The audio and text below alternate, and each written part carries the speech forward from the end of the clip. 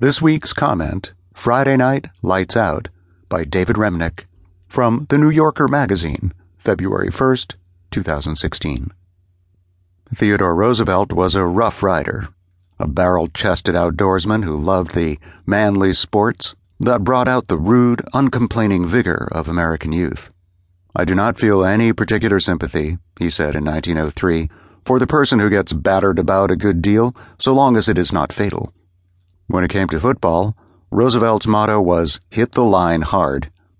Donald J. Trump is more of a soft-palmed indoorsman, but he would clearly like to join TR on Mount Machismo someday. It was no doubt in that spirit that he reacted so derisively to the umbrage that followed an NFL playoff game this month, in which Vontaze Burfict, an excitable linebacker for the Cincinnati Bengals, exchanged his team's near-sure chance to win for the even more immediate pleasure of trying to decapitate Antonio Brown, a wide receiver for the Pittsburgh Steelers. At a rally in Reno, Trump defended Burfict against the moralists who moaned foul.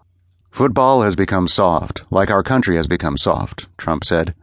He longed for the days of Ray Nitschke, Lawrence Taylor, Dick Butkus, and other warriors of the pigskin past.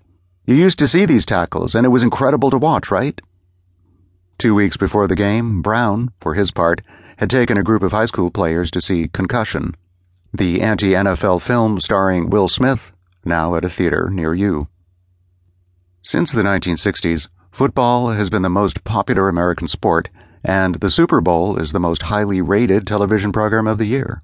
And for all of football's violence, what post-war president has dared to question it? Dwight Eisenhower played at West Point and injured his knee tackling Jim Thorpe. Gerald Ford entertained offers from the Lions and the Packers before settling on Yale Law School.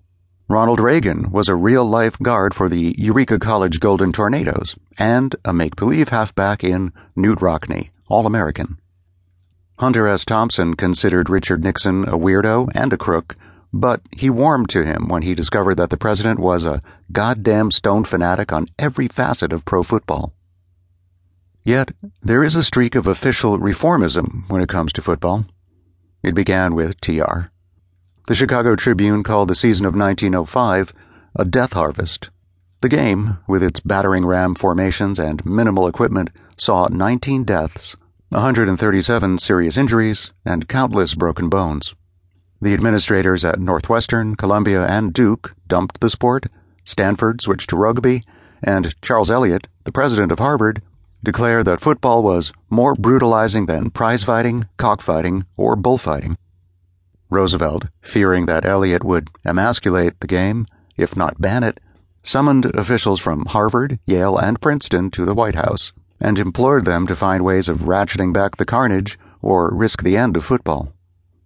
The next year, college officials outlawed the most punishing formations, instituted the forward pass, and created a neutral zone between the defense and the offense. But as the players grew bigger and faster, as the incentives to take out an opposing player grew with the financial rewards, the TR-era reforms and subsequent tweaks to the rules and the equipment failed to keep up. In 1994, Paul Tagliabue, the league commissioner, dismissed widespread reports about debilitating head injuries as a pack journalism issue. His successor, Roger Goodell, faced with overwhelming evidence of the toll on players, acts with the stealthy instincts of a coal company executive charged with keeping terrible secrets. The NFL's leverage against reform is not limited to its fantastically profitable deals with the networks and the advertisers. The game itself is undeniably alluring. At its best, football is a uniquely American spectacle. Fast, brutal, complex, colorful, and have we mentioned brutal? Trump's entire political talent is to tease out the most dubious instincts of his listeners, their rage at the threatening other, or, in this case, their bloodlust. And he makes a point. To watch Lawrence Taylor, the great Giants linebacker, swat away a pair of blockers, spin past a third, and then demolish the quarterback was thrilling. Just as it was thrilling to see Muhammad Ali exhaust, bewitch, and finally level George Foreman in Zaire.